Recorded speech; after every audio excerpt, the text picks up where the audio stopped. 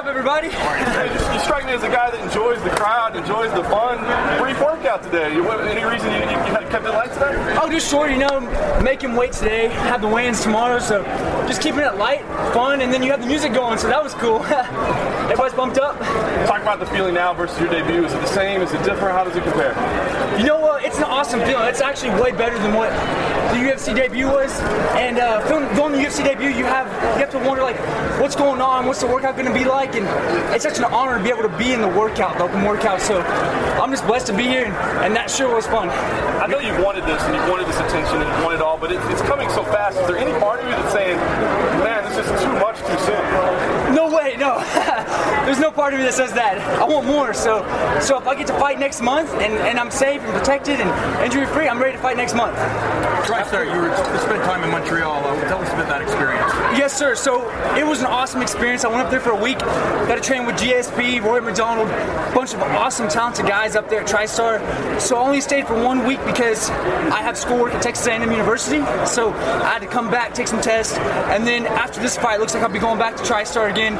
And I actually have Mr. Zahabi coming down. He's going to be in my corner for the fight, so along with my other coaches. When you say going down there again, on a permanent basis, or I'll be going back down to TriStar after my fight here this Thursday, just to train there for a little bit, like a week or so, come back another week or so. So going back and forth, and I still have school down here, so I Texas A&M, so I have to stay down here for just like take my tests, take the quizzes, the schoolwork, me and my professor, then be able to travel some too. You've been considering taking a break from school. Are you going to, or are you going to stick with it? So I'm really trying to find out exactly how everything keeps going, taking one fight at a time, and then very possibly in the future, I might take a break from school, train full time. So after your win, your UFC debut, spectacular win. Some people are expecting a more high-profile opponent, perhaps a bigger name. But how do you view Cody Fister as an opponent? Do you think like maybe you should get someone a little bit more well-known? No. So actually, I would like to take one fight at a time. So it's an honor to be back this soon. It's only been 2 months since October 3rd in my UFC debut. So me getting to fight so soon, that's a huge opportunity. Taking one fight at a time, not rushing anything. So obviously I don't want to fight. I'm not going to go out there not wanting to. Sure, I would love to, but not going out there to fight the top 10 guys right now or anybody up there, the number one guy, the champion, because I still have a lot to learn. So I'm taking one fight at a time and going slowly. Seems to be taking all of this in your stride. It's only your second fight in the UFC. You're getting so much attention. What's been the toughest challenge for you so far as a UFC fighter?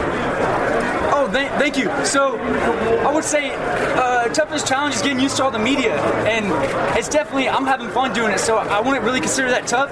I'm still learning everything about it, and what makes it fun is that the UFC is so organized. When they have something planned, when you have an interview planned, or what's going on at this time, or where it's at, so that just makes it all the better and more fun. Is it pretty much in stride when he accused you of steroid use? Is that something that you've had to deal with before? Oh, that's funny, and I just want to tell my opponent thank you for saying that, because that's a huge compliment to me. If he thinks so, then that's very nice if he says that. And I've actually been tested 4 times already, drug tested. So 3 times by USADA, 1 time by the Texas Commission, or the boxing commission for the UFC. And actually USADA came to my house at 6 o'clock in the morning and took blood from me and urine. So along with being tested throughout my high school and sports too all the time. So that's a big compliment. Did you hear those accusations before, like during your karate career and things like that? Sure, people might have mentioned it, but anyone knows that if someone were to take those, especially young, that's not good for kids to take. And anybody young, I'm only 19 for one thing. Plus it all, it stunts your growth play, stunts your growth, so that way you can't grow any taller, you can't physically, it's just horrible for kids, so. Well, considering the attention you've garnered, it seems like you've got a bit of a target on your back now. It's like you're the guy that everyone in your division wants to beat, How do you feel about that, about being thrust into the point where, like, everyone just wants a shot at you? Oh, that's very very awesome, actually. So I guess the more people wanted to fight me, that's very nice. It's great for me because I want to be able to have as many fights as I possibly can, be able to fight as soon as possible, and obviously be well prepared for my fights. And I'm just very thankful that anybody wants to mention me or be able to fight me. I only have 1 fight in the UFC, so that's also a compliment. Sage, is there anything that these guys just want to fight you? I mean, you don't take it personally at all? You're the guy that all of a sudden retired? No way. So I'm in the sport, the UFC. So this is a sport about fighting, MMA fighting. So if someone wants to fight me or someone wants to fight someone else, it's MMA sport. You're there to fight each other. So I get it. Is there anything that annoys you or makes you mad?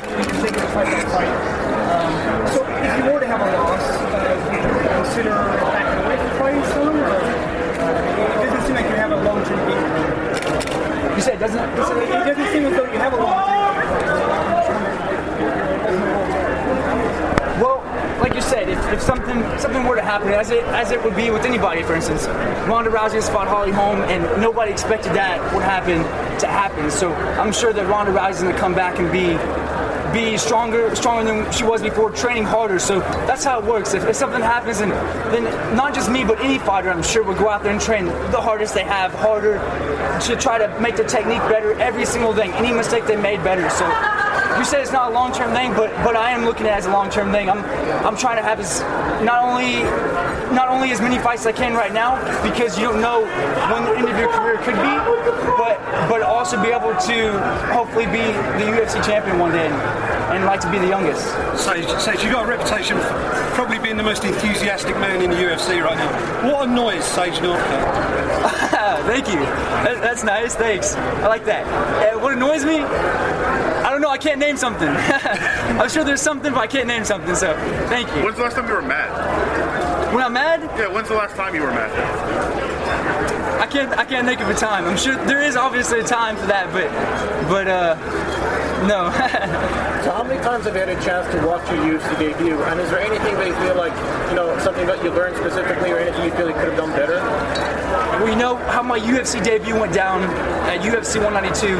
I think it went just perfectly as planned, how it should have gone, and I don't think it really could have gone any better than what it went. So there's always something to correct in your game plan, even if it's let's say you're moving and your left big toes not moving as fast as your whole foot or something. There's always little things to correct. So I'm always looking to correct those and make myself better. And hopefully I can show that this Thursday too. What was it particularly about the sport of MMA that drew you to it?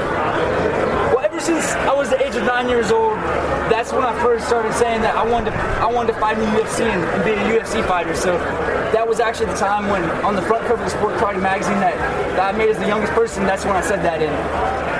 It's just watching GSP mostly growing up and all the other awesome fighters. It's like kind of who doesn't want to be able to fight like these guys? They're so incredible. They're so talented. You look at them, they're ripped up, athletic, and they're just machines. So it's just not only the guy, but the whole sport itself. It just keeps growing and growing and getting better. So a particular fight at GSP is your favorite? The last fight with GSP versus Johnny Hendricks, that was a great fight, and they're both such incredible guys, and GSP's been in the sport for so long, so it's just so impressive how the fight went down.